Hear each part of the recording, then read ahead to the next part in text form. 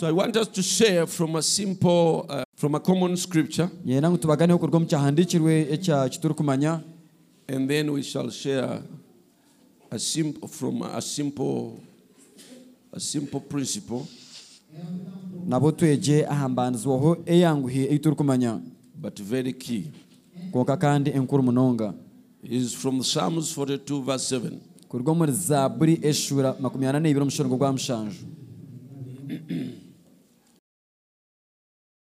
Amen. It said, deep calleth unto deep at the noise of thy water spouts. All thy waves and thy billows are gone over me. Ameza gejwire getana nagandi ahabokuhorera ko bururuma bwawe ebingonzi byawe nemijumba yawe byona bindenjeireho. Amen. Amina. So we shall take a subject and we will call deep calls to the deep. You may be seated. Deep calls to the deep is a great principle that is very key. That is very important. That can help us to judge where we stand with God and to judge others, as we have had in the service, where they stand with God. Amen. In that way, you can judge and guide someone very confidently by looking at the principle. Now, there are principles in science that have been discovered. Newton's law of motion, Archimedes' principle, and the scientists, they take those principles and follow them to accomplish very many other things. Now, the principles, also that we see in God's word, and this is one of them. This principle says, deep calls to the deep. In other words, when there is a deep calling here, there has to be a deep to respond to that calling. Or there wouldn't be a deep. In other words, you cannot have a desire for something that is not there. Once you have a desire for something, it's because that thing is there. Somewhere, it is there for you. In the Message Birth Pains, Brother Branham said, when you see a tree struggling here, trees here, they struggle to live. And that struggling to live is a sign there is a tree somewhere that doesn't die. And he said that on earth, no matter how someone is sick, you see them struggling to live. It's because there is somewhere where we shall never fall sick. And when you here again, you see people don't want to age. They don't want to get old. They struggle not to get old. that alone is a sign. By principle, by God's law, that there is somewhere where we shall never grow old. Amen. If there was no life where we shall not grow old, you would not struggle not to grow old. But there is a deep somewhere that is influencing you here. That one, you are not made to grow old. You are not made to die.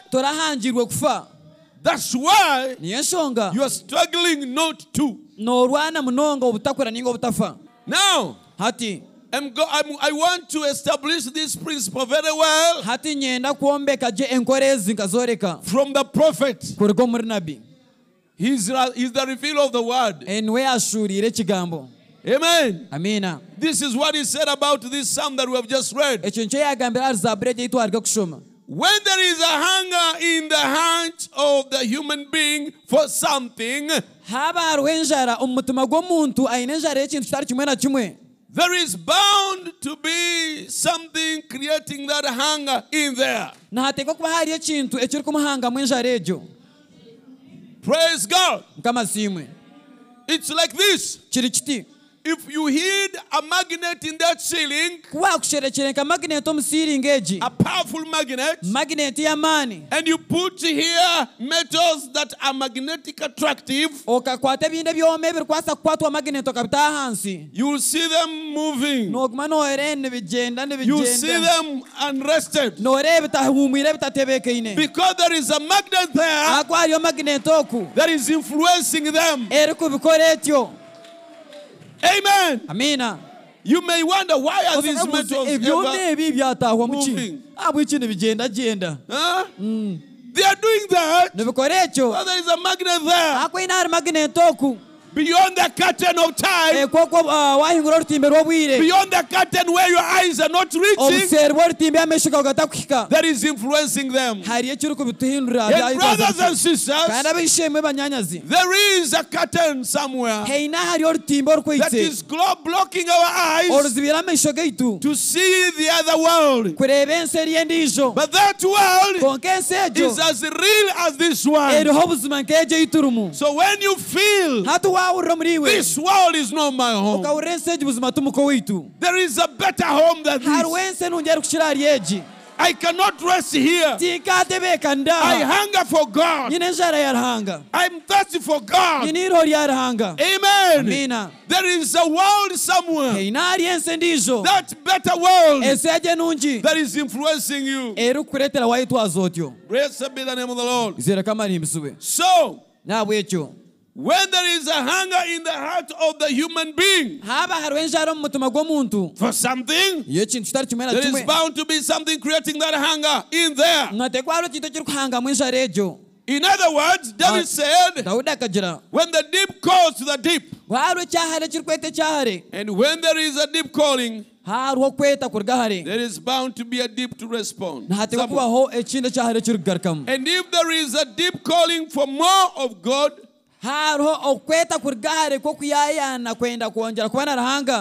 do you feel a desire? Do you feel a hunger for more of God? How many feel that way? Amen. It's because amen. There is bound to be a deep response somewhere. Or else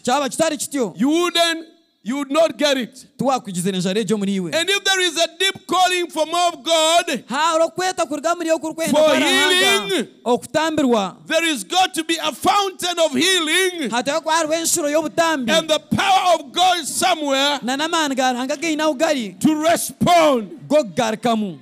You have a hunger for healing. There is healing. There is a fountain of healing. And that fountain of healing is what is influencing that desire in you. If you have that desire, that hunger for more of God, it's because there is a fountain somewhere that is influencing your heart to feel that way.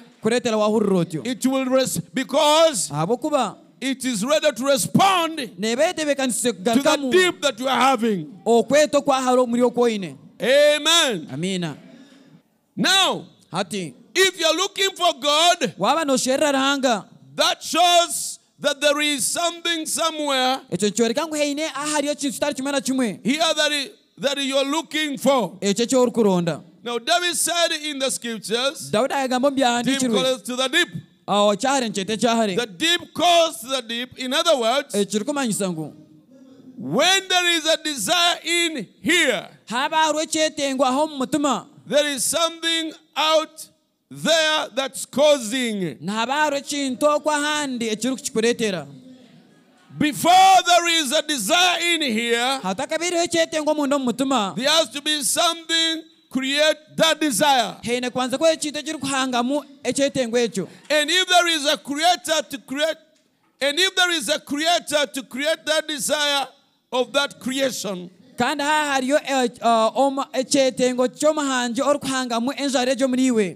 you get what I mean? Here before, okay, before there was fin on the fish back, amen. He said, you have much fish that gets along these bays here. Look, before there was a fin on the fish back, there had to be a water first for him to swim in. Oh, he wouldn't have had that fin. See? God put that fin on him to swim in the water. So there had to be a water first before there was fin on his back. Now, here is the principle. If there was no water, the fish could not have had fins.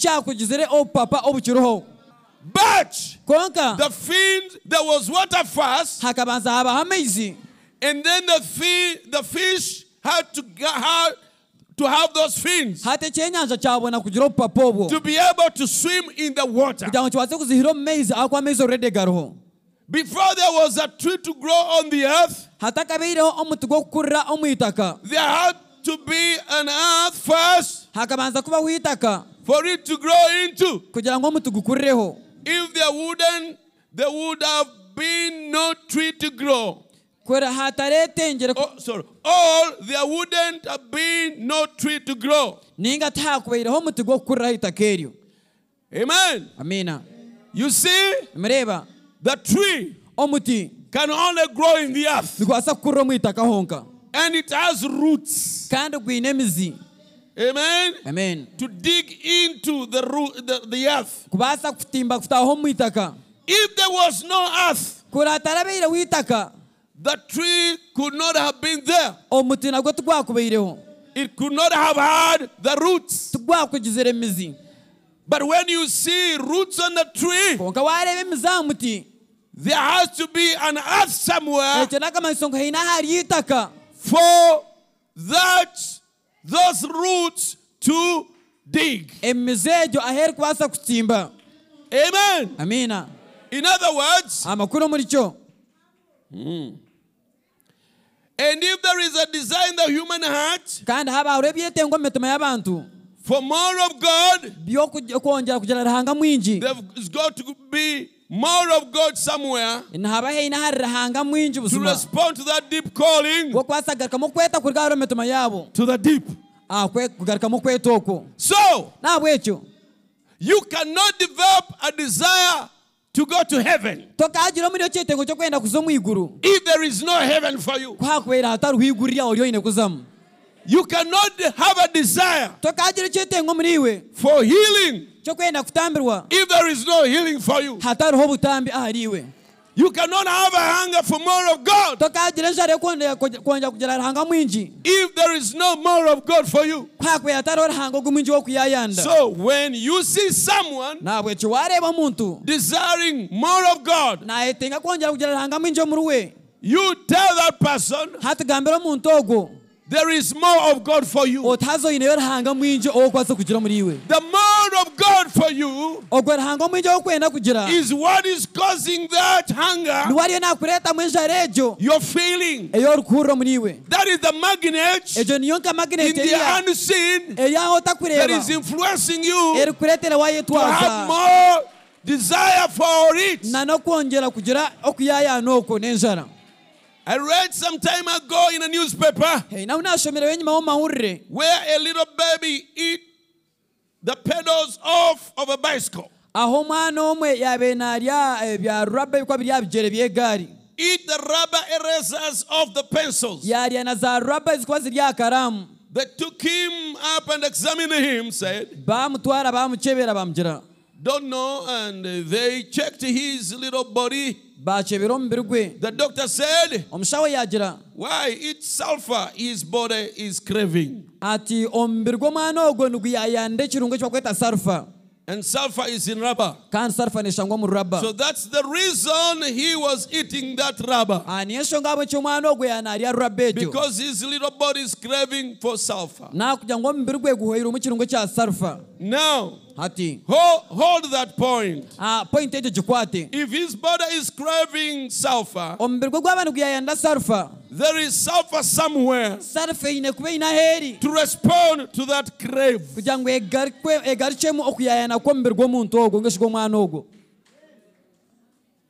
Amen. Amina. Praise God. If there was no sulfur anywhere, that body could not crave for sulfur because it's not there. But as long as there is a craving for sulfur, and this person is chewing every rubber thing, it's because there is sulfur somewhere for him that is causing that desire. Amen. Amina. I want us to look at the desire for forgiveness. If someone is desiring for forgiveness, you desire to be sin free, it is a sign that there is already forgiveness for you. Amen. Amina. If someone has no forgiveness, he loses the desire.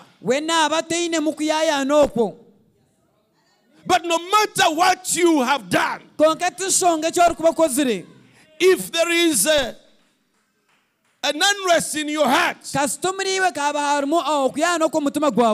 there is a discontentment, you feel you desire for forgiveness, and that problem, that question is troubling you, is pounding in your heart. Can I be forgiven? Wish I can be forgiven. Wish I can be free from this sin. Wish I can be free from this conviction. Wish I can be free from this habit. When that is there, it's because there is forgiveness for you. Amen. Amina. Satan is fond of discouraging Christians. And showing them there is no hope. They have sinned a lot until there is no forgiveness for them. And as long as that is there in your heart, you are defeated. If you accept the lies of the devil, that you have sinned beyond recovery, you have sinned beyond forgiveness, as long as that is there, and you accept it in your life, then you are defeated.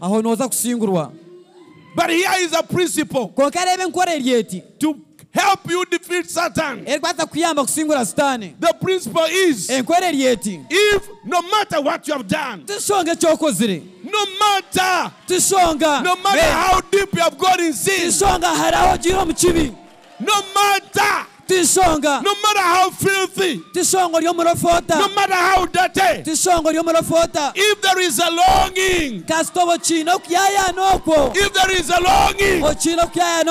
for forgiveness, that is a sign that is forgiveness for you. Amen. If there was no forgiveness for you, you would not get that desire. You would not even have that question troubling you. If someone will ever ask you, brother or sister, I've done the most abnormal and the most abominable things. I'm worse than Satan himself.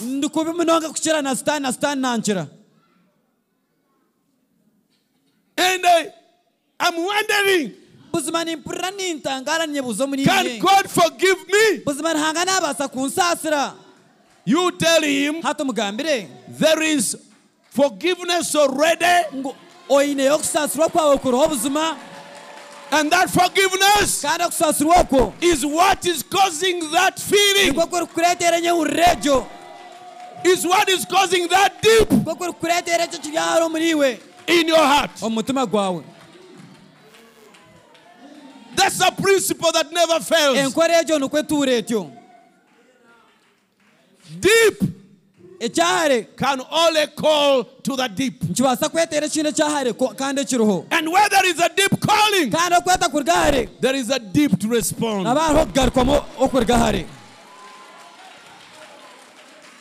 I want to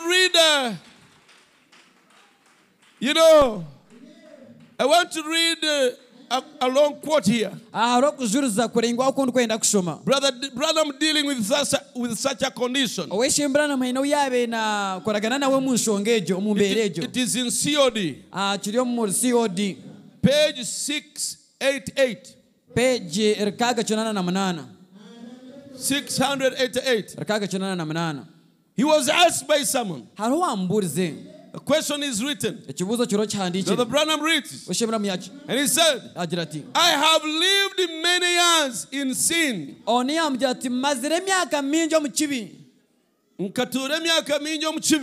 lived many years in sin until I found the Lord.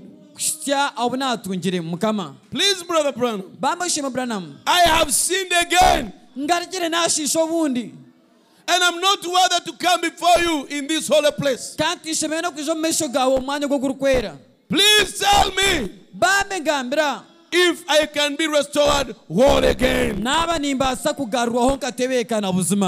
Maybe you also feel like that. Let me not say maybe. I believe in a congregation like this one. A congregation this big. I believe there are people who feel like that. I was once a sinner. I did many sins, abominable things. bad things. And God gave me grace and I got saved. And now I went back and I did the same abominable things. Can God save me and restore me again? Can He restore me and restore me back to His grace? Hallelujah. Amen. This is what this person was. Amen. Amen. Then Brother Branham says to answer, you have not sinned, my friend, so far in God, but what you could be restored.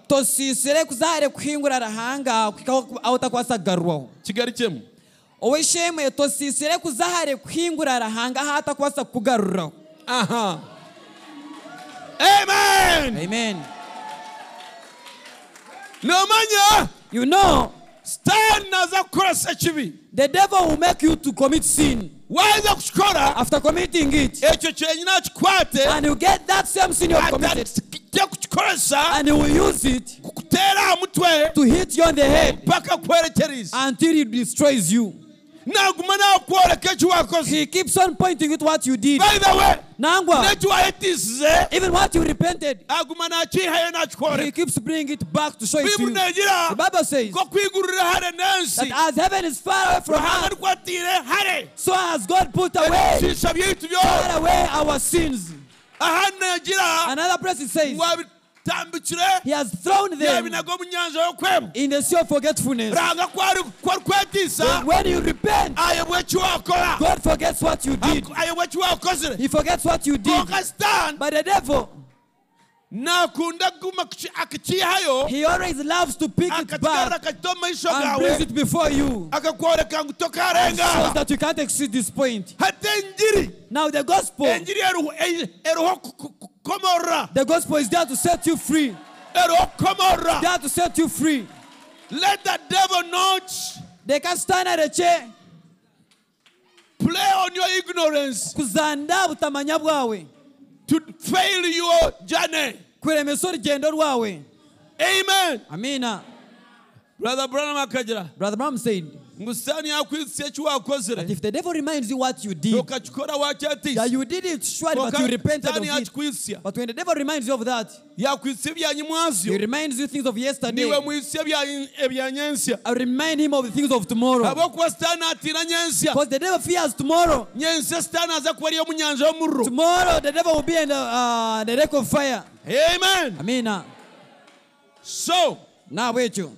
I probably continue to say, if you had sinned so far that you could not be restored, you would never want to be restored.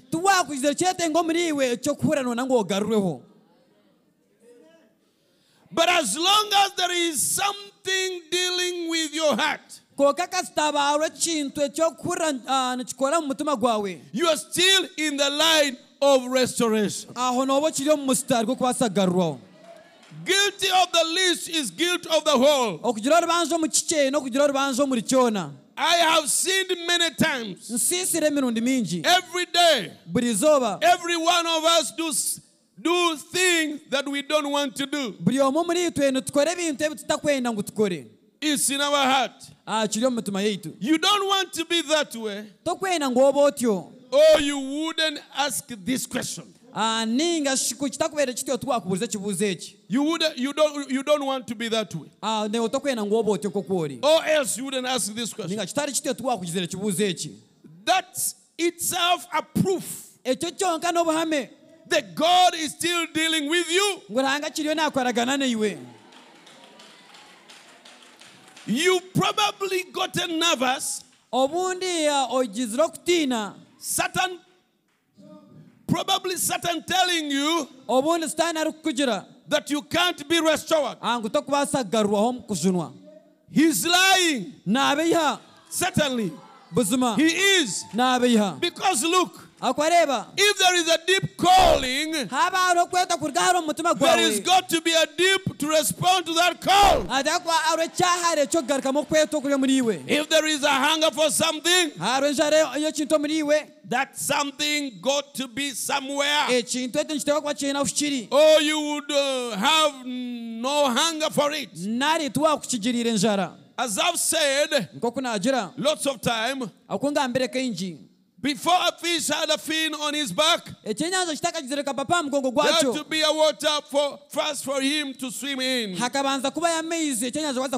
he wouldn't have had any fin. Before there was a tree to grow in the earth, there had to be an earth first. Before there was a tree, because the earth had to be first for the tree to grow.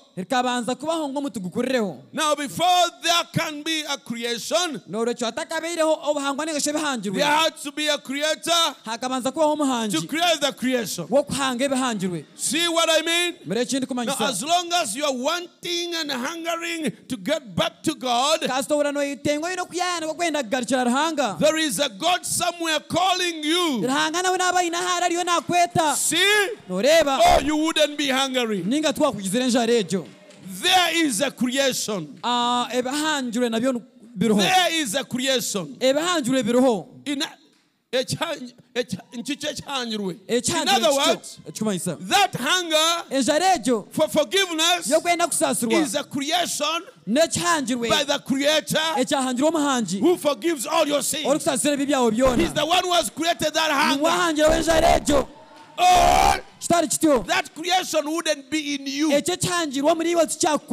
That question of can I be forgiven, it wouldn't be in you if there is no creator who has created it there. Can I receive healing? You would not have it if there is no creator who has created it there. There is a place that you can. Now, there is a place that you can cross where you can't get back. But when that is, you are down there again in the same shape you was. Okay, let us continue. It goes to show that you only fell from grace. Backsliding is not lost. I want somebody to tell me where backsliding is lost. And prove it to the Bible. Backslider is not lost. He is just out of fellowship. Israel backslid, but they never lost their covenant. They lost their praises and joy. David lost the joy of his salvation when he took Bathsheba, Uriah's wife. Here he said Bathsheba. But he never lost his salvation. He never said, restore to me my salvation. Say, restore to me the joy of my salvation. Praise be the name of the Lord. Amen. Amen. Now, he has said, when you have crossed that line, you will not want to be restored. I want to show you an example here, still by the prophet, and then I get back to that. To that quote. I talked to a young girl down in the south some time ago in a Baptist church. I seen her sitting back in the audience. And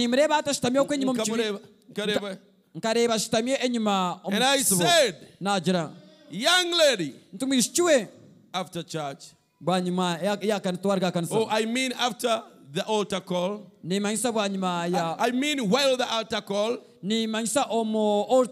I said, won't you come give your life to Christ?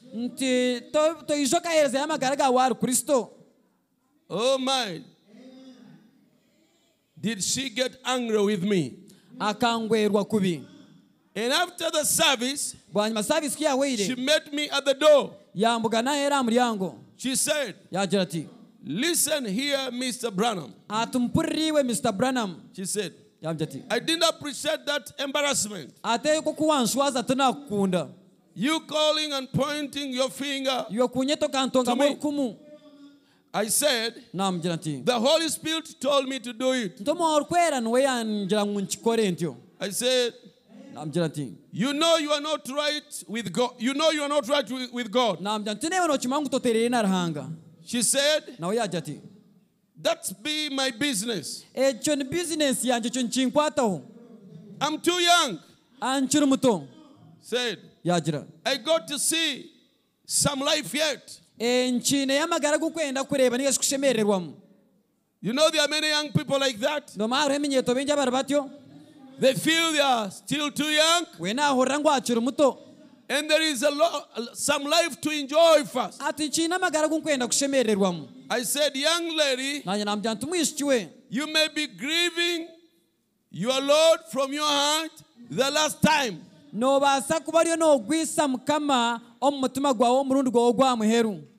She said, my father is a deacon in the church. I said, if your father was a pastor in that church, it wouldn't make you a bit of difference. The Holy Spirit is calling you. You better receive it. It might come a time where you want to and you can't. And she made fun of me. Them stuck her, them little painted lips up and turned her head like that. Sassy and walked away. About a year later, you're following properly. About a year later, it was in Memphis. I came down the street and I looked at that same young woman out of a nice home. Her underneath skirt hanging down. Underneath. Yeah.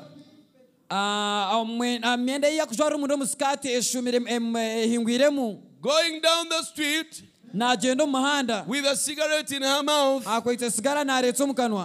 And I walked up to her and I said, how do you do? She said, hello, preacher. And she looked at me like that. And she's half drunk. Said, have a cigarette. I said, aren't you ashamed of yourself? Said, maybe. Read down in her past and said, maybe you take a drink out of my bottle.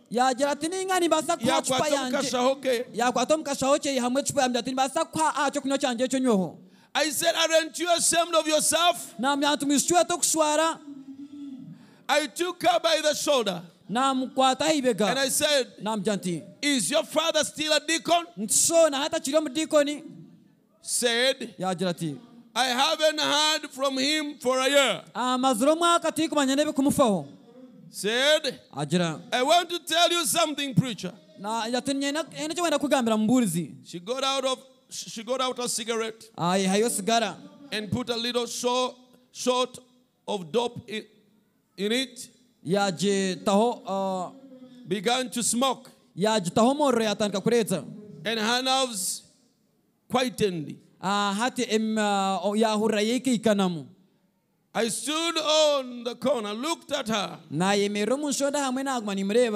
She said, You know what you told me that night by them rose bushes? No manya echiwangambire buri obutwabe twemerere ahari bajuraka shakakaria. I said I shall never forget it. Atutinde chebwa buzima.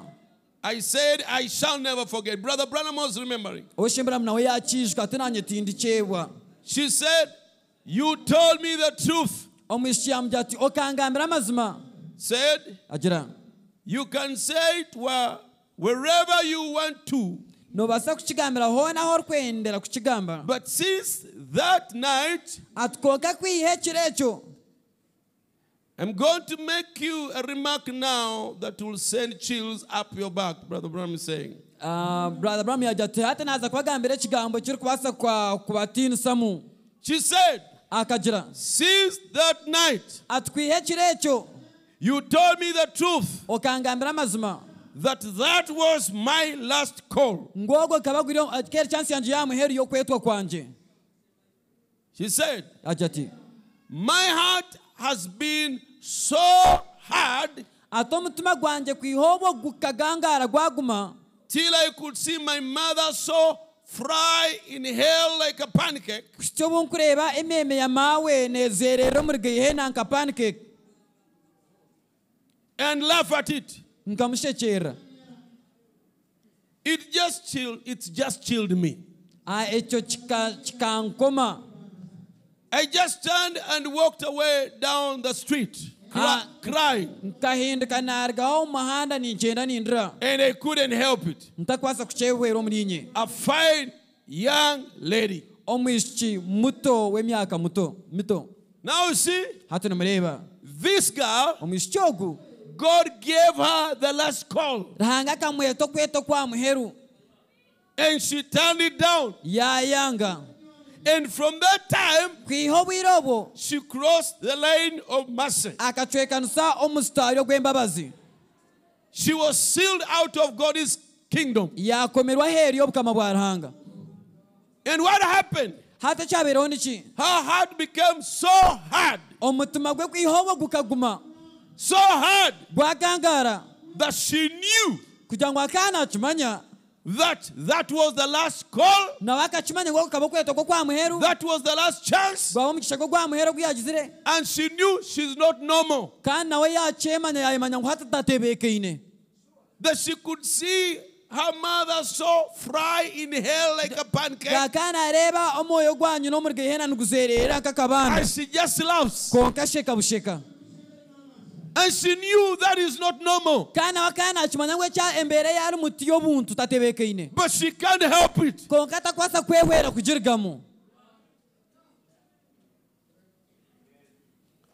My soul will not always strive with man. If you've got the faintest little call in your heart, come on up here. This is the place. Once more, and then we'll pray. If you are here and you have never accepted the Lord as your Savior, and you feel the slightest desire, can I surrender today? Can I give my heart to the Lord? Can I accept Him as my Savior? If that desire is there, however little it is, don't turn it down. It is a blessing to have it. There are people who don't have it. They have lost it. When that is there, it is the Lord knocking at your door. He continues to say, amen. A Baptist pastor friend of mine preached her funeral about 5 years later.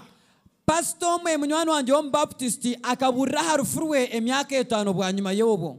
In other words, she continued like that. with a hard heart. 5 years later, she died. She was killed in a roadhouse in a fight. Akafera mu kurwana kandi barwana. Akafaryo mu Rwanda. Akafaryo mu Rwanda. Yaba yarwanda n'omushiza yarwana n'omukazi mugenzi we. The man or a fellow woman. Bamutera yafa. And she was hit and died. And when her old father was rolling her body out the door,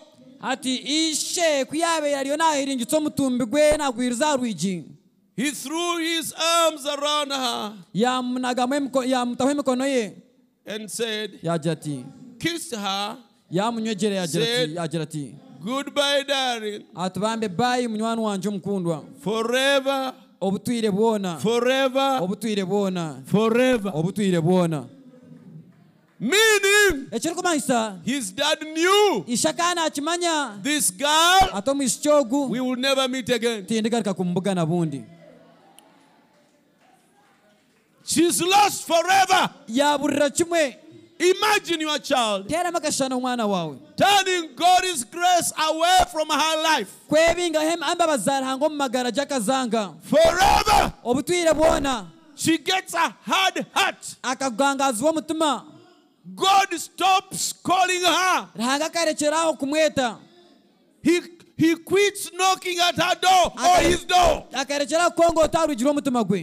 And from that time, hard-hearted. No gospel can convict her or him. No desire to be right.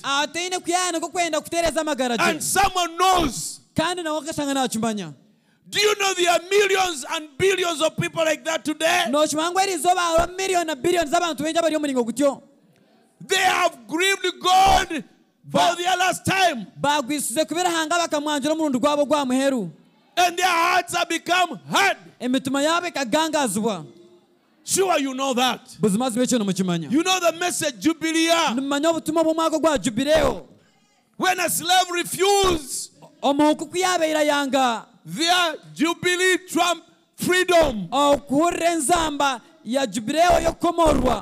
their ears were pierced. A hole was put in their ear. Meaning, they are not allowed again. They are denied a chance to hear another trumpet jubilee. In other words, the sound of jubilee will never be trapped by their ear again. It will just go through. When man has grieved God, the last time, the final time, spiritually, they get patched. They get punched.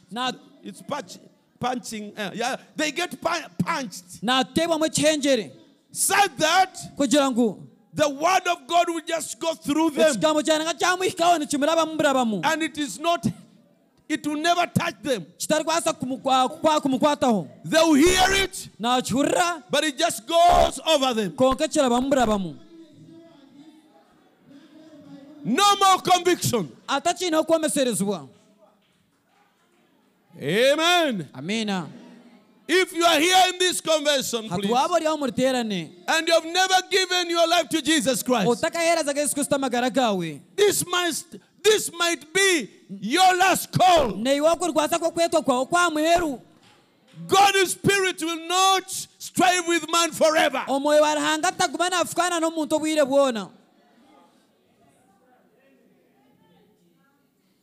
Amen. Amina. Give your life now to the Lord Jesus Christ. Surrender to Him now.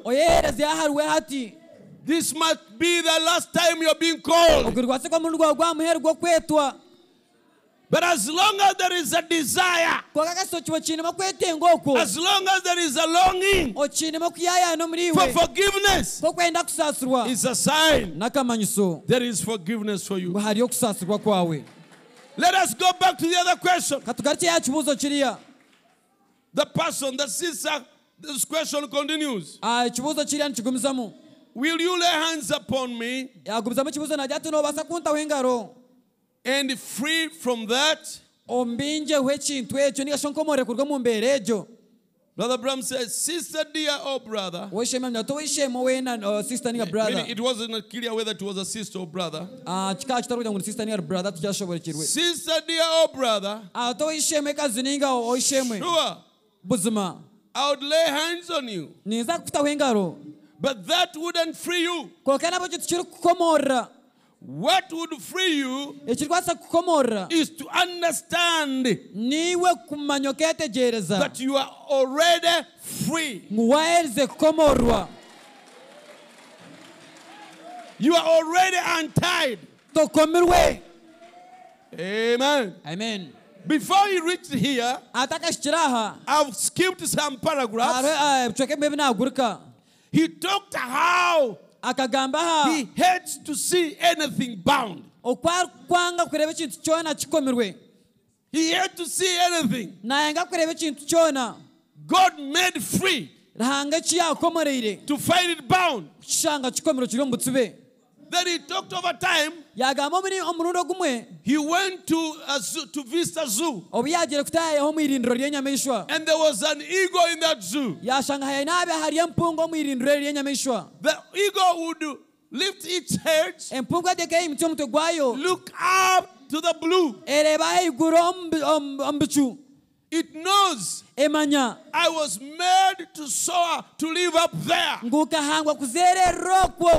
Then it would fly.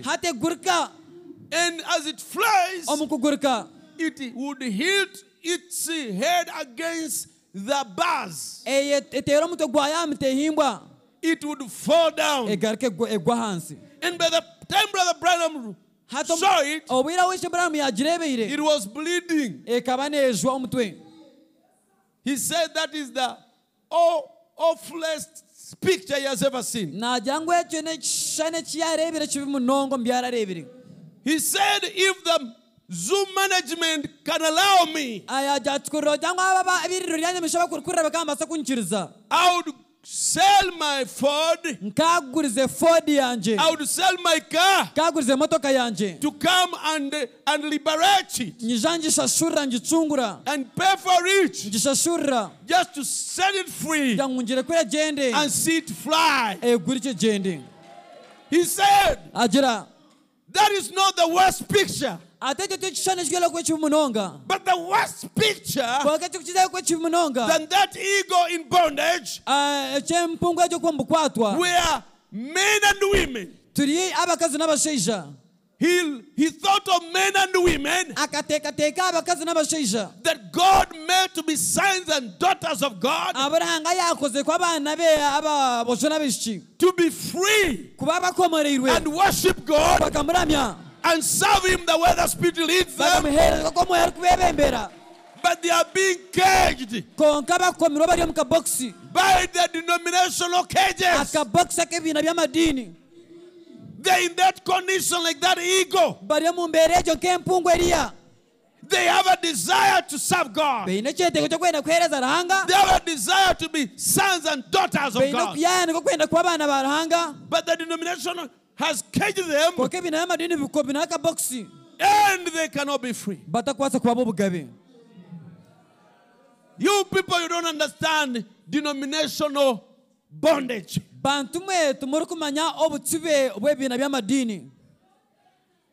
And some of you keep referring to one another. That is denomination.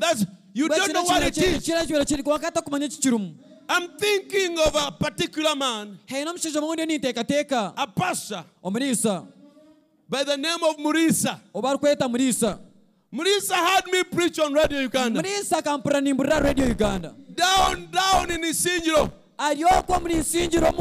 a place called in Tantamuchi. And he invited me. Kuyampurira radio yantera yanyeta. He looked very excited about what he has had. Yarebeka ko shemere munonga chiyahuriye nimbura. I visited there. Nazo nataya yayo. And I preached the whole weekend. Naburra kurabira mu weekend yona. I preached naburra all the principles of the message. Embanzo zona ezobutumwa. I preached Godhead. Naburra bwarahanga. I preached baptism in Jesus' name. Naburra kwatso mwizina Yesu Kristo. I preached the great harlot. Naburra marayo mukuru. I preached the mark and the image of the beast. Naburra kama isokenya meishwa. I preached all. Naburra byona. And the people were so touched. Abantu zibabahurira bakwatsuruwo munonga. At the end of it all, amherwa byona. He stood before the church. Yayimeromesho ke kanisa. And he asked, how many people yabuza tunibanga ibantu mwe have been touched by this gospel? Abakwatwa wenjireji. All the people raised their hands. Abantu bana bimtse mikono yabo. How many people believe this is the truth? Nibanga muri bakwikiza ngwaga namazima. They raised their hands. Bimtse mikono yabo. He said, unfortunately, although it is the truth, but we cannot follow it. We cannot practice it. He said, did you see the overseer passing many times here with his motorbike? He called me and questioned me. Who gave me the permission to invite this preacher? So, although it is the truth, but when we went and registered ourselves under full gospel, they asked us to write an agreement that we have sold to them this land. So if they learn that we have changed the doctrine, they will chase us from here.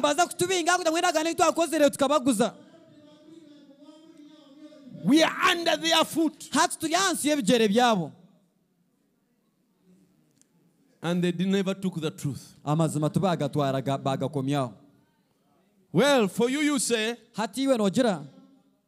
if it were me, I'd rather lose the land. I'd rather lose the structure to that denomination. And I go free. That's what I feel also in my heart. You are blessed to have that kind of a determination. You are blessed. But don't think everyone is that courageous. Many of God's sons and daughters who are made to serve Him, they can hear this truth. And they look at this and this and that. And the truth becomes too hard for them to follow.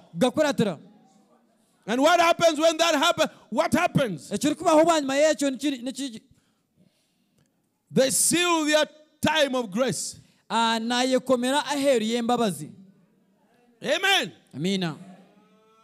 Because Brother Bram told us that is unpardonable sin. For anyone to hear the truth and they say, if I follow it, I will be chased out of that denomination. I will lose favor. And they turn it down. There is no more sacrifice for such a man or such a woman. Brother Pence, get me a cable for that. Amen. Amen. So, Brother Branham looked at this ego. He compared it with God's children, men and women, in denominational bondage. Then he gave another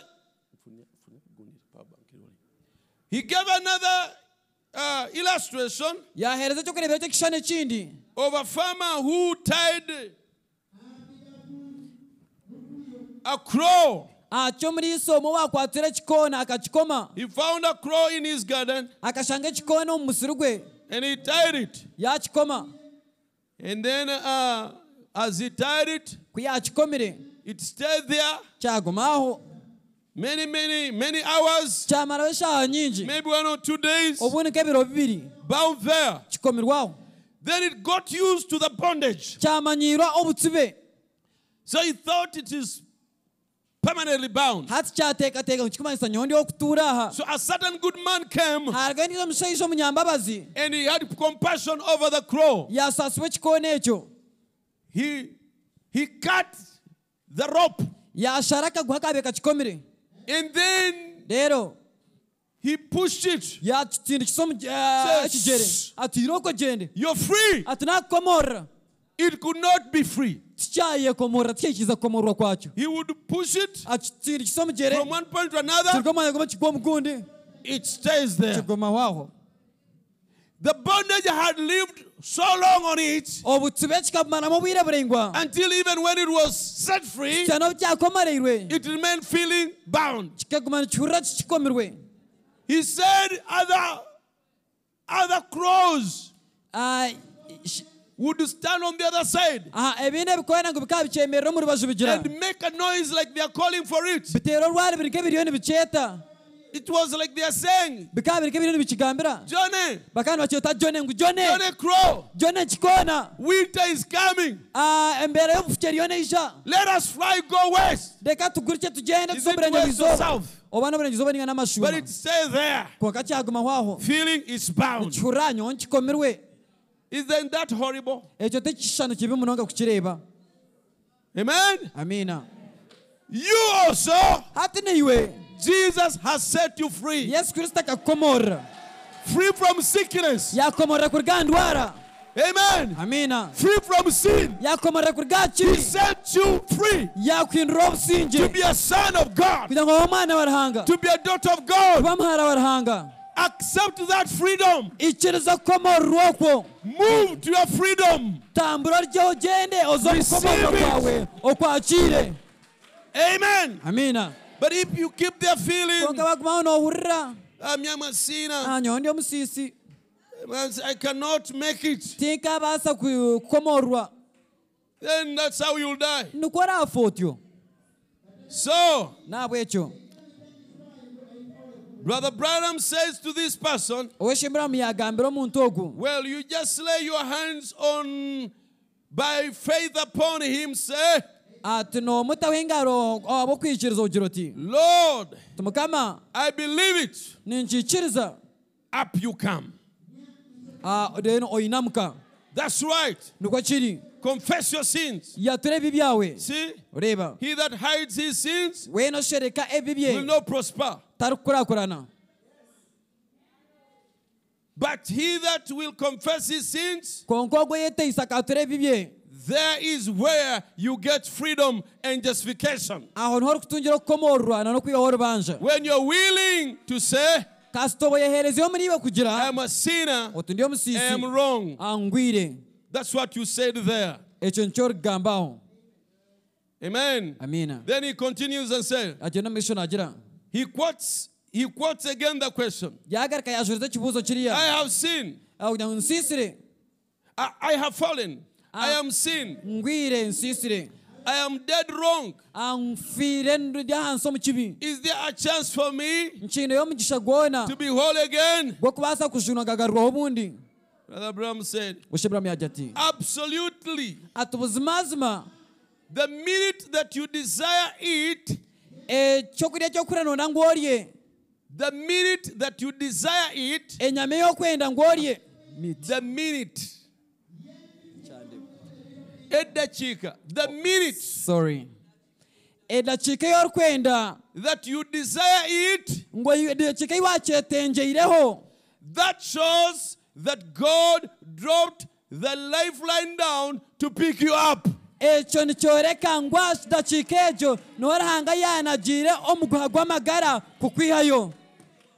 The minute that you desire forgiveness, backslider, hear this. Sinner, hear this. The minute that you desire forgiveness, that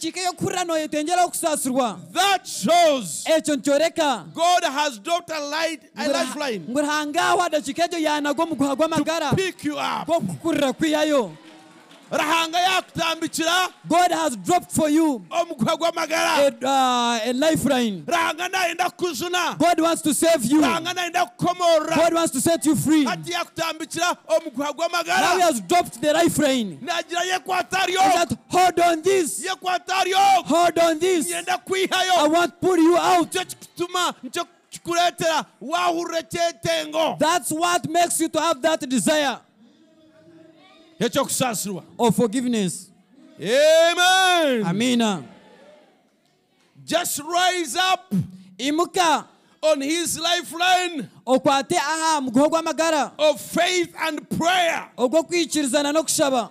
Move right on up into the rest of the eagles like that. Ogendo meisho otemba mukumura kwempungu otyo. Go flopping away. Ogende no tera papo guriche. Yes, laying on hands. That's a great thing. I believe in that. Believe in laying on of hands. Sure do. But that isn't what does it. I could lay hands upon the people week in and week out, and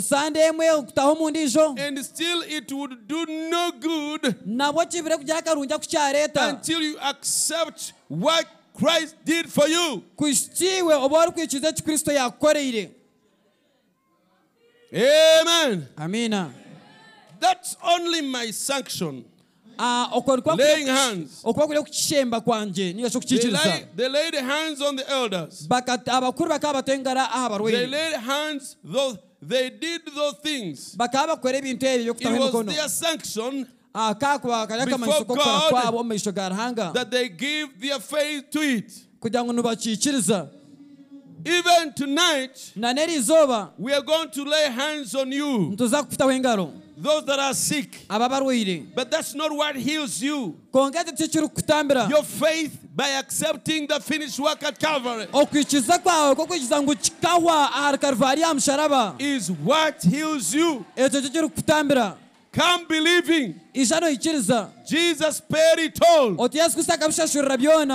Oh, to Him I owe. He was wounded for my transgression. He was bruised for my iniquities. The chastisement of my peace was upon Him. And by His stripes I was healed. You personalize that scripture because you are there in that scripture. You are written there. You are written in the Bible. Amen. Yes, sir. He was wounded for Gideon's transgression. The chastisement of Gideon was upon him, and by his stripes Gideon was healed. Put your name there. That is your personal property. He died for you. He cares for you. He's concerned about you. And He's here to heal you. He's here to meet your need. He's here to serve you. Amen. Amina. Praise God.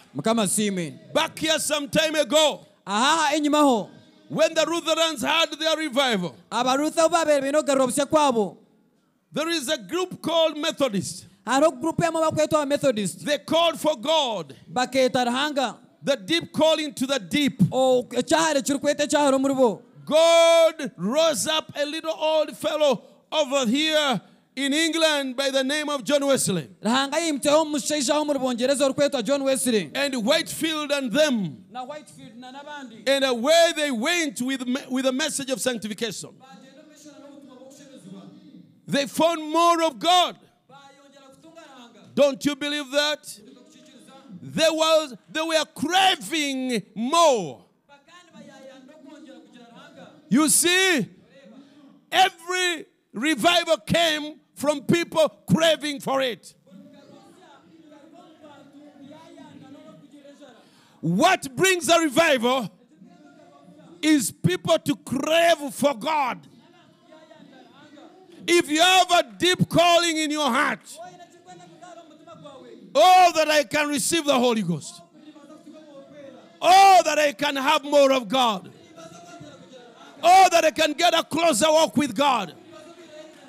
I've not reached. I'm still needed. I'm still needing more of Him. Oh, is there a way? Where can I find Him? I need Him. When there is that craving, you go down on your knees. More of God, Lord. Help me, Lord. Help me, Lord. I hunger for you. I thirst for you. Don't you allow the devil to discourage you. There is more of God for you. Amen. That's what is causing that.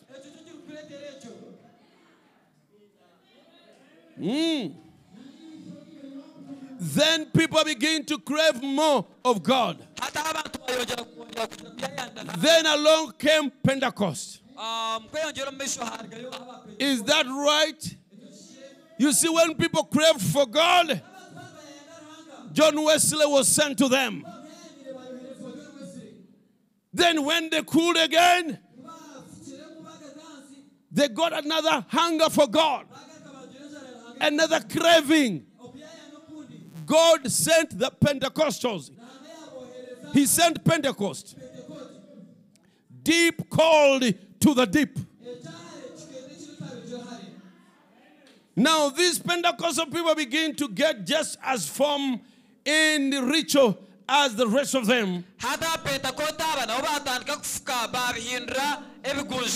And then first thing you know, the deep calls to the deep. And here comes the gifts, restoration right back into the church. So message people, what will give us a stirring, what will give us a revival, what will bring us in a position in God, is that deep that is calling in you. I don't know how it is with you, but personally I feel I have not yet reached. I feel I'm lagging behind. I feel my heart is hungry for more of God. I want to see the reality, the realness of God. I want to feel His power. I want to walk in His presence. I want to get deeper and deeper and deeper in the Spirit. I feel there's something that is lacking. Amen. This message is not supposed to be like this. No. It's not supposed to be in this condition. It came with power. It came with reality. God was real. It must continue like that. It must be like that. Amen. But I have good news to you. You who feels that way. You who feels the hunger. Amen. Amen. You who feel the thirst. That is a sign there is more of God for you. Don't allow the devil to discourage you. And tonight, do you feel a desire for healing? There is healing for you. God is healing power. Is here to set you free. You feel the desire, the longing to be satisfied with God's goodness. There is enough of God's goodness goodness here that is causing that. Do you feel a longing to be filled with the Holy Spirit? Amen. There is the Holy Spirit for you. Why you are feeling that way, there is a deep to respond to that deep. God is calling you. God's power is calling you. It is there for you. Do you feel a longing for eternal life? Amen. Praise God. There is eternal life for you. If there was no eternal life for you, you wouldn't be feeling the desire. But if you're here, you feel this world is not my home. I am not settled here. There is no resting place here. There is nothing that can satisfy me here. I want God. I want to be in His arms. Amen. I want to go to heaven. I'm longing for heaven. It's because there is a heaven for you. If there was no heaven for you, you would not feel it. You feel you want to be a better Christian than what you have been. It's because there is a big level. There is a big portion that is awaiting you. That's why you have that longing. If it wasn't there, you wouldn't feel that way. You wouldn't feel that way. But the reason why you're feeling that way is because God has prepared it for you. Praise God. Maybe. Hallelujah. Amen. If there was no blessing for you, you wouldn't have developed that hunger. You wouldn't have the help, that desire. That let me try to feel after God. Where are you, God? Where are you, God? Amen. Where are you? David said, as the heart panteth for the water brooks, my soul panteth after thee, God. Where is God? Where is my God? Where are you, Lord?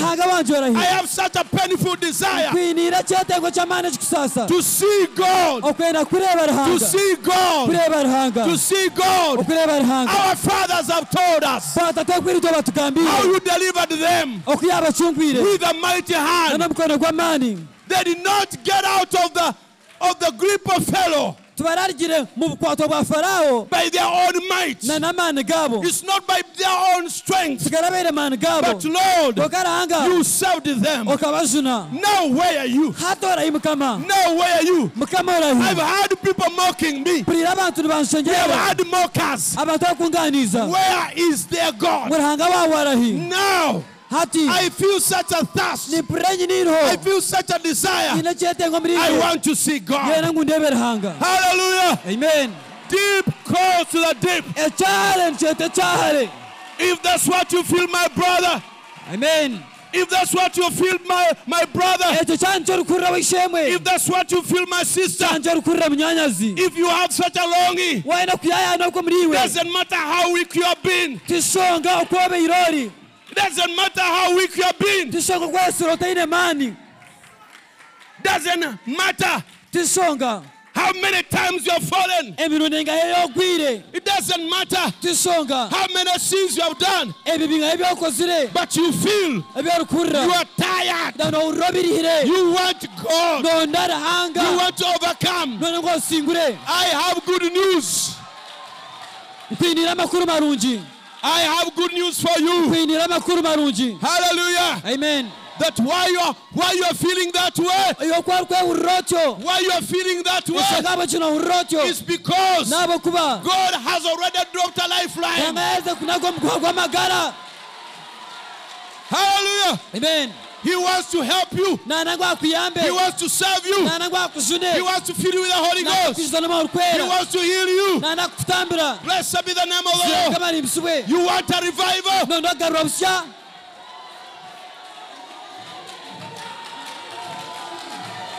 You want a revival? No, no garwabsya. You feel a hunger for revival? No ureinezara garwabsya. You feel a hunger no urenzara to walk with the presence of God, yo kugendera mukuboko kwarahanga to walk with the power of God. kugendera n'amani garahanga. It's because nabo kuba God's power amani garahanga is here garyaha as a magnet, ka magnet calling you, nekweta calling you, nakweta calling you, nakweta my son, mwana wanje my daughter. mwana wanje. That's not where you're supposed to be. aho toine kubori. That's not where you're supposed to be. aho toine kubori.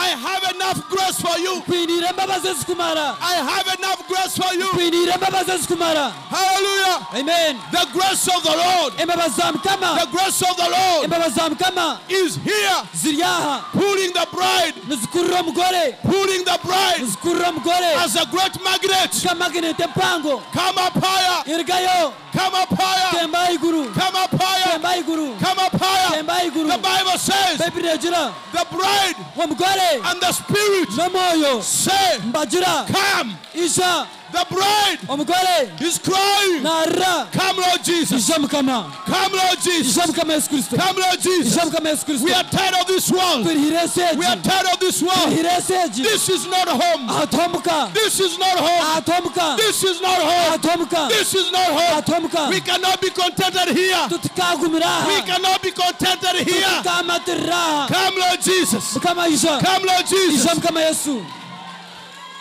Praise be the name of the Lord. zira mukama rimbisiwe. The grace of the Lord embabazi za mukama is here, ziryaha calling you. nizikweta. Enough is enough. ekikumara kimara. Enough is enough. ekikumara kimara. Enough is enough. ekikumara kimara. Don't remain otagumaho in that lukewarmness. otaguma mu mbeera Don't y'obufuzi. remain in otagumaho that former mu life. mbeera yako Don't yakoera. remain otagumaho with that habit. na n'omuzoogo. Don't remain otagumaho defeated. osingiwe. Enough is enough. ekikumara kimara. Amen. Praise God. izina mukama rimbisiwe.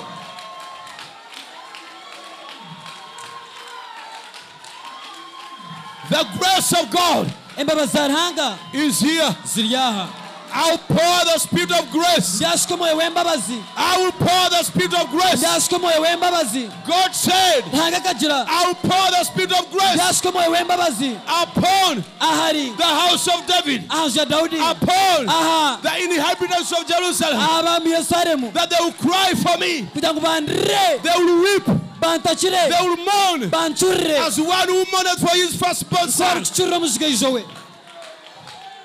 Why? abenshi They feel the unrest. nibahurira batatebekeine. They feel the unrest. nibahurira batahumwire. They feel they cannot continue like nibahurira this. batamarire omu mbeera egyo. They feel nibahurira there is no good place for them here. tubaineho omwanya murungi ogwaho omunsi. Brother, sister, oshemu omunyanyazi. this is not home. aha tumuko waitu. When we look at the abominations going on, twareba ebihagare kugenda omu maisho. when we see the abominations going on, twaba tureba ebihagaro nibigenda omu maisho. when we see the homosexuals, twaba tureba abebitingwa the lesbians, abebisiyaga and the government, na gavumenti the governments gavumenti that are pushing eziri kusudya amashyirazi. everyone to accept that, buri muntu gwayikiriza ebyo. we feel ntuhurira this is not home. aha tumuko waitu.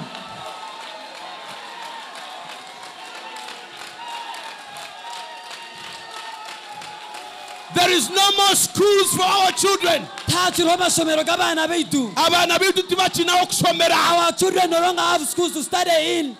Amashomero gali polluted. The schools are polluted. Obusambanyi, Fornication and ebisiyaga, homosexuality. ebicwe mibi. Abaana bitu tibakina mwanya. Our children no longer have place. Tebakina mwanya They no gw'okusomeramu. longer have schools for study. This is not home.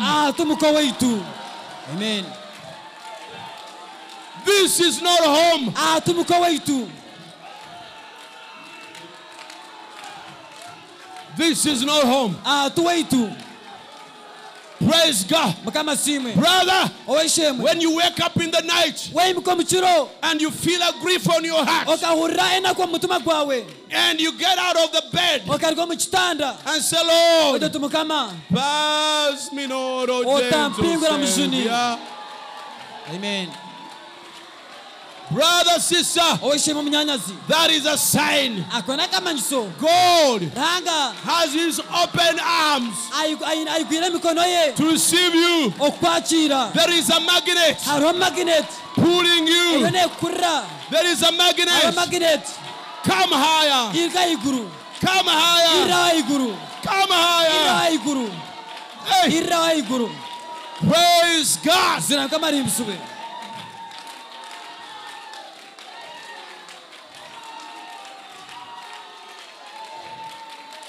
When you have failed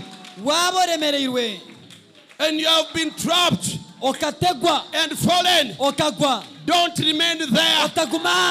Don't remain there. Praise God. When you feel, oh Lord, can you forgive me?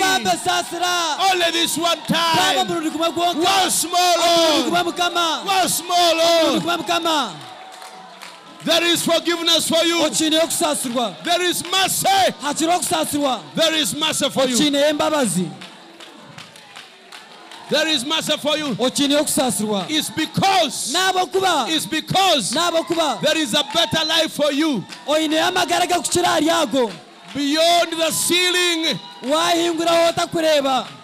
Beyond the ceiling, there is a better life for you.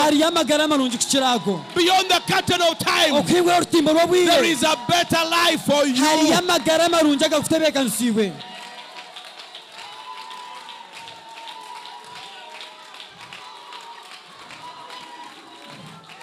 Little bride,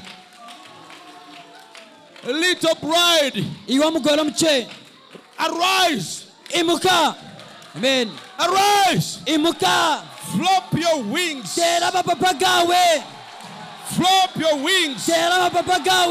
Flop your wings of faith. Amen. Amen. Amen. I was not made to be earthbound. I was made to soar up in the spiritual realms. Praise God. Flop your wings.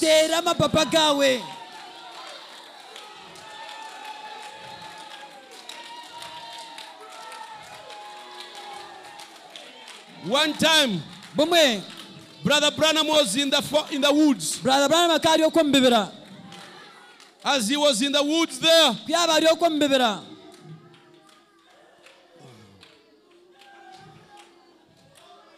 he saw a squirrel.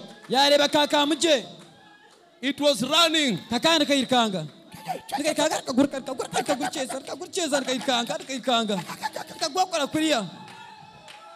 He said, oh man, the fellow is having a revival. I am missing out. I am missing my revival.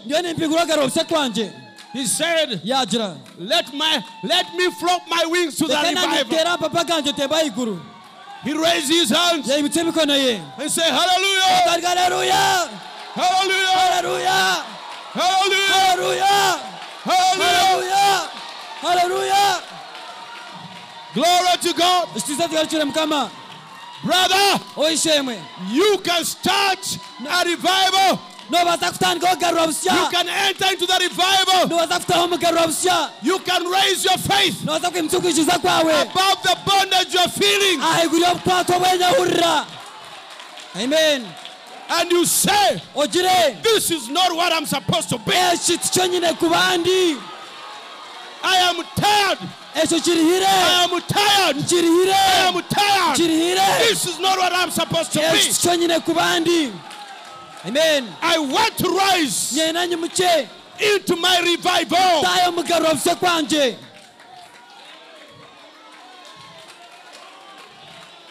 He said, there was a big tree there.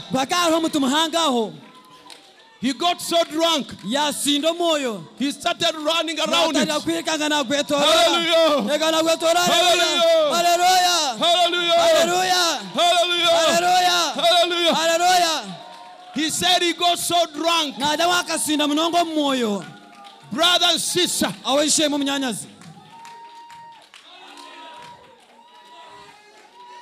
There is wine flowing here for you.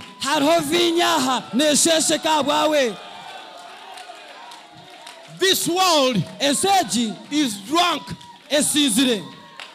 Is drunk. Is drunk into perversion. It is drunk into immorality and perversion. But there is a wine for you. There is a wine for you. Touch not the wine. Touch not my oil. For my little bride. There is wine for you. New wine. New wine. New wine. For new bottles. For I will restore all the palmerworm has eaten. All the cankerworm. All the caterpillar. I will restore. I will restore. There is new wine. There is new wine. New wine. For you to overcome this world, you need to be drunk.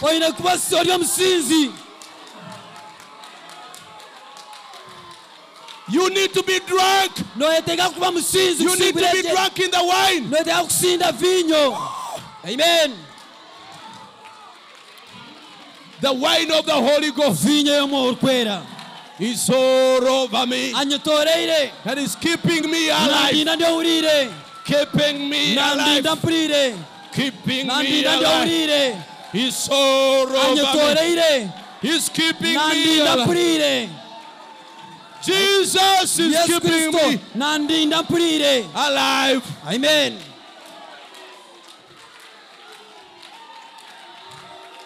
Brother Branham said, then he got so drunk. Brother, if a squirrel could challenge Brother Branham, the preaching of the word should challenge you. Amen. A squirrel preach the prophet.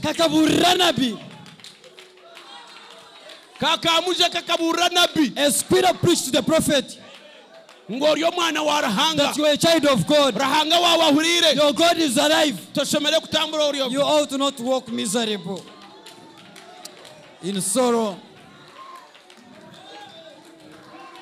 Hey. Amen. The preaching of the word tonight.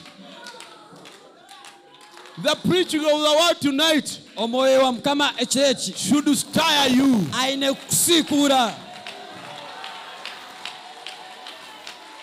You are a son of God. You are a daughter of God.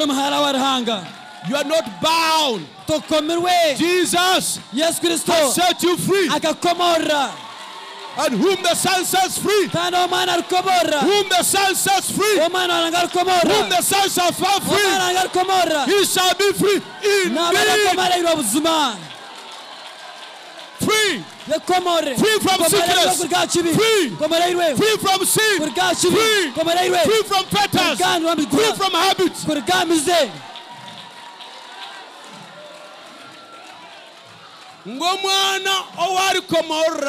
That him that the Son shall set free shall be free indeed.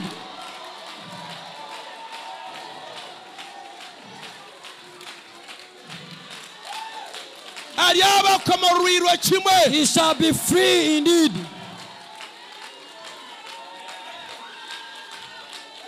Brother, you are not halfway freed. You are not halfway freed.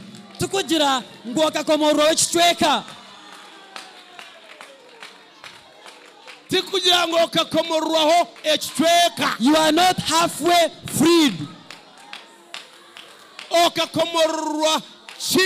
You were set free completely. Free from sorrow. Free from sorrow. Free from habits, sinful habits. Amen. Free from sinful habits. Amen. You must live above sin. Free from unbelief.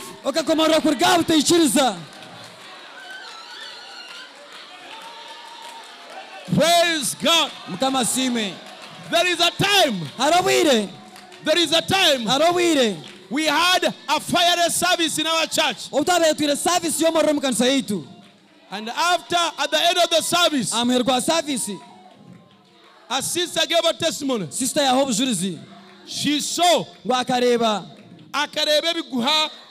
saw. She saw some fetters. She saw chains. She saw all those things when they are heaped on the altar. Even today, even today, the Spirit of God is moving among us.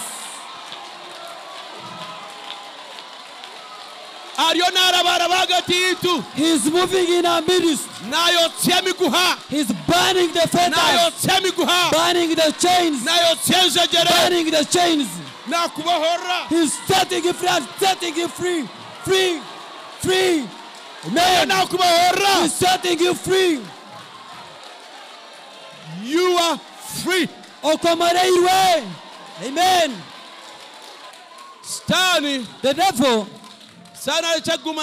The devil will keep on. He will keep on putting his foot on you. Remember what you did. Remember what you did. Remember what you did. There is a story. There is a story. A certain old woman had 2 grandchildren. A boy and a girl. And one day, the boy was playing, throwing stones, and he hit grandma's duck. And the duck died.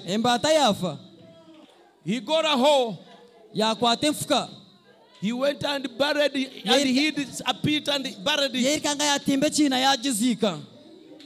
The sister was watching everything. And she came.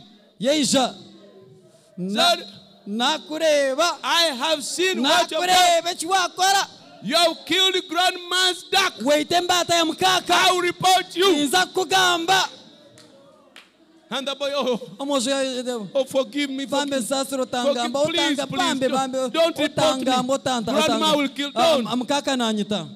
So the following day, grandma sent the girl to go fetch water. And the girl came with a jerrycan. Go and fetch water. But it is you that she sent. It is you that she sent. Remember grandma's duck.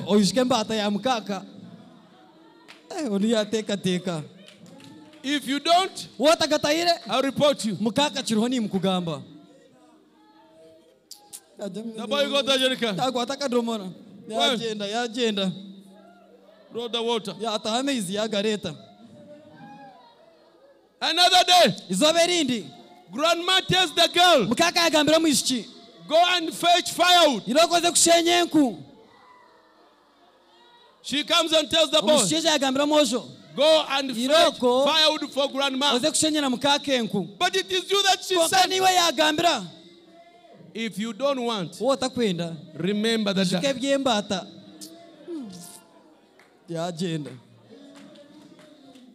And one day the boy said, why don't I go to grandma and confess my sin and be free? Amen.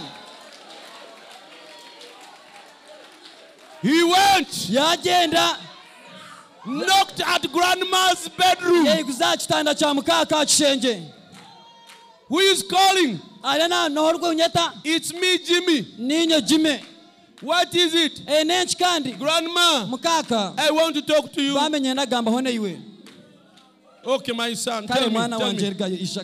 Grandma, one day I was praying. I didn't intend. I didn't mean. But I threw a stone. I killed your dog. Forgive me. Your dog. Grandma told the boy, when that happened, I was standing in the window and I saw it all.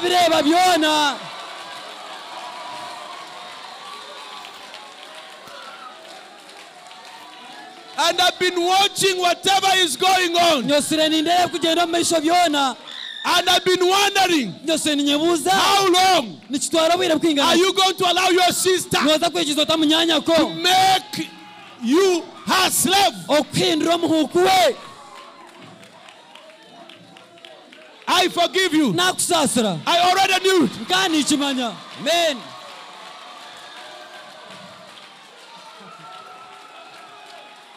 Hallelujah. Amen. Then the following day, grandmother sends the girl. She comes to the boy. Go do it. He said, I won't go. Have you forgotten grandmother? So what? I'm going to report you. Go and report me. Hallelujah. Amen. Amen.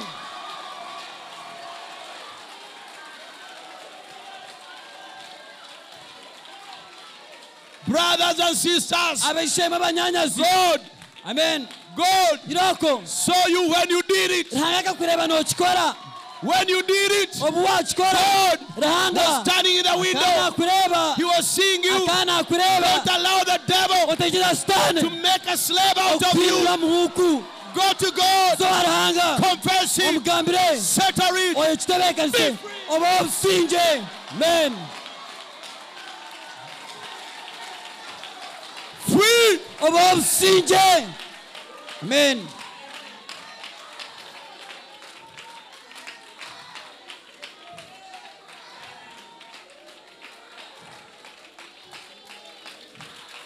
You are free indeed. Amen. Brother Branham said, when Jesus died at the cross, He said it is finished. He defeated sin and all the attributes of sin.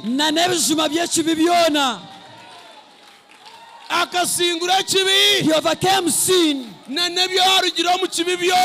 and all the attributes of sin. Poverty came out of sin. Poverty came from sin. Poverty has no power over you. Amen. Sickness is a result of sin. Sickness has no power over you.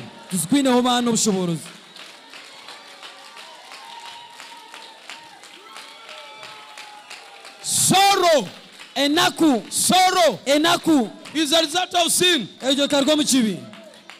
It has no power over you. You're free and free indeed. God bless you.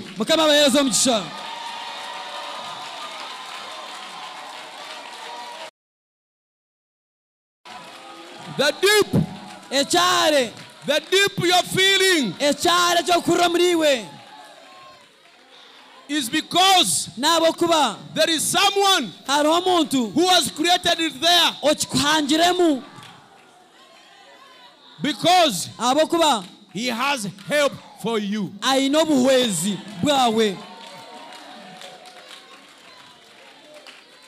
He has help for you. How many feel a deep desire to go to heaven? I want to give you good news. If there is no place for you in heaven, if there is no place for you in heaven, you wouldn't get that desire.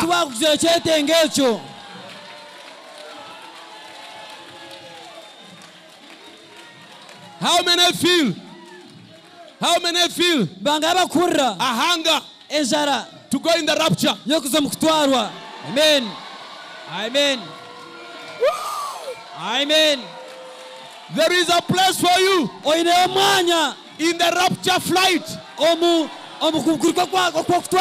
There is a place for you in the rapture flight.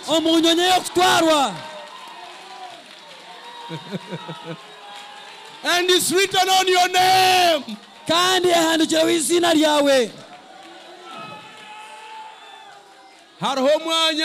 You have a place prepared for you in the flight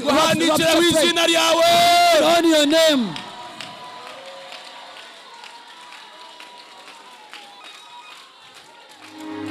Deep can only be there. Deep. The desire can only be there when there is something to respond to it. My desire is to see you tonight. Those of you who are sick, my desire is to see you walk out of here free from sickness.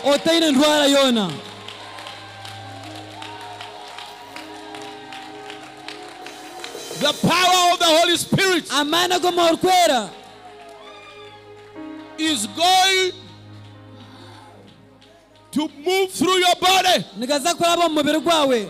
and remove every sickness. Amen.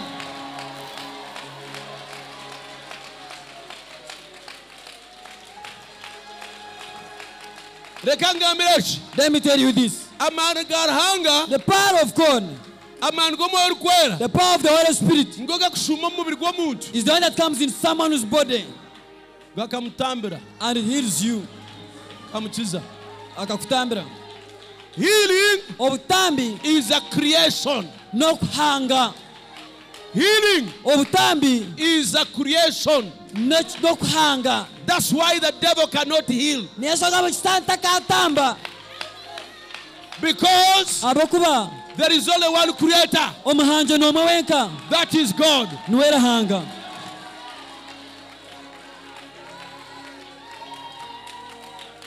Listen. Your heart, your liver,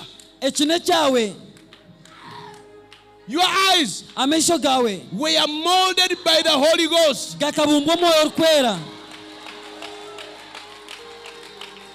I can prove that by the word. It was created by the Holy Ghost.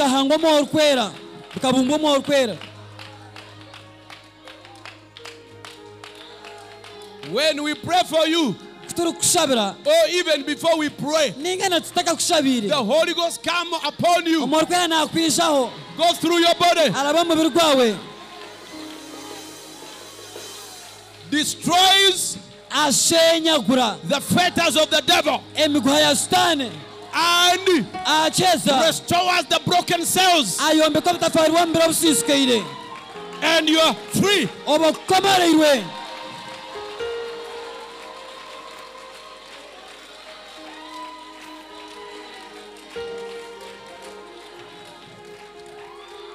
Recently, there is a sister who called me from very far. She gave a testimony that encouraged me. She said her son was so sick, dilating.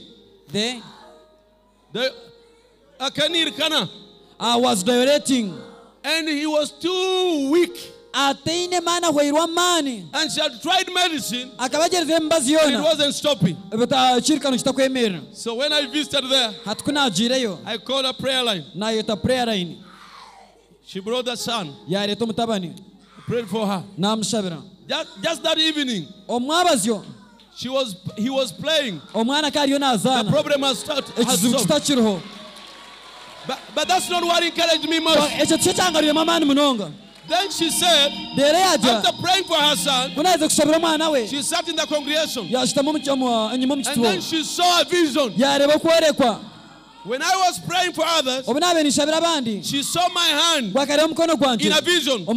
It became too huge.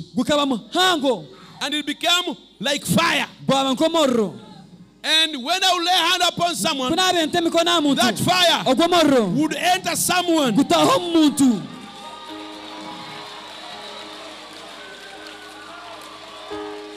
Jesus said, you shall lay hands on the sick, and the sick shall recover. Amen. Healing is not in my hand. Healing is not in any minister's hand. Healing is in the Lord Jesus Christ. And He is that fire. He is that fire. When a believer lays hands on a believer to fulfill Jesus' commission, the Holy Spirit enters that person and does the healing. That Holy Spirit is here. Amen.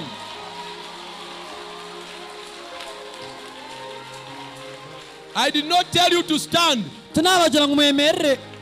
I did not tell anyone to stand. But why? What made you to stand? Amen. Why are you stimulated? Why are you stimulated? Who is this? Who is this? It is the Holy Spirit. Amen.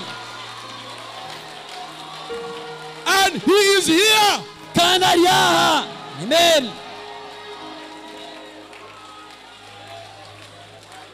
He is here to heal you. Go back to your seat. Ministers, is that amen?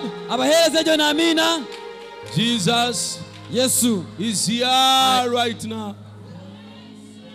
Jesus is here right now. He's here to meet your need and to set the captives free. Jesus is here right now.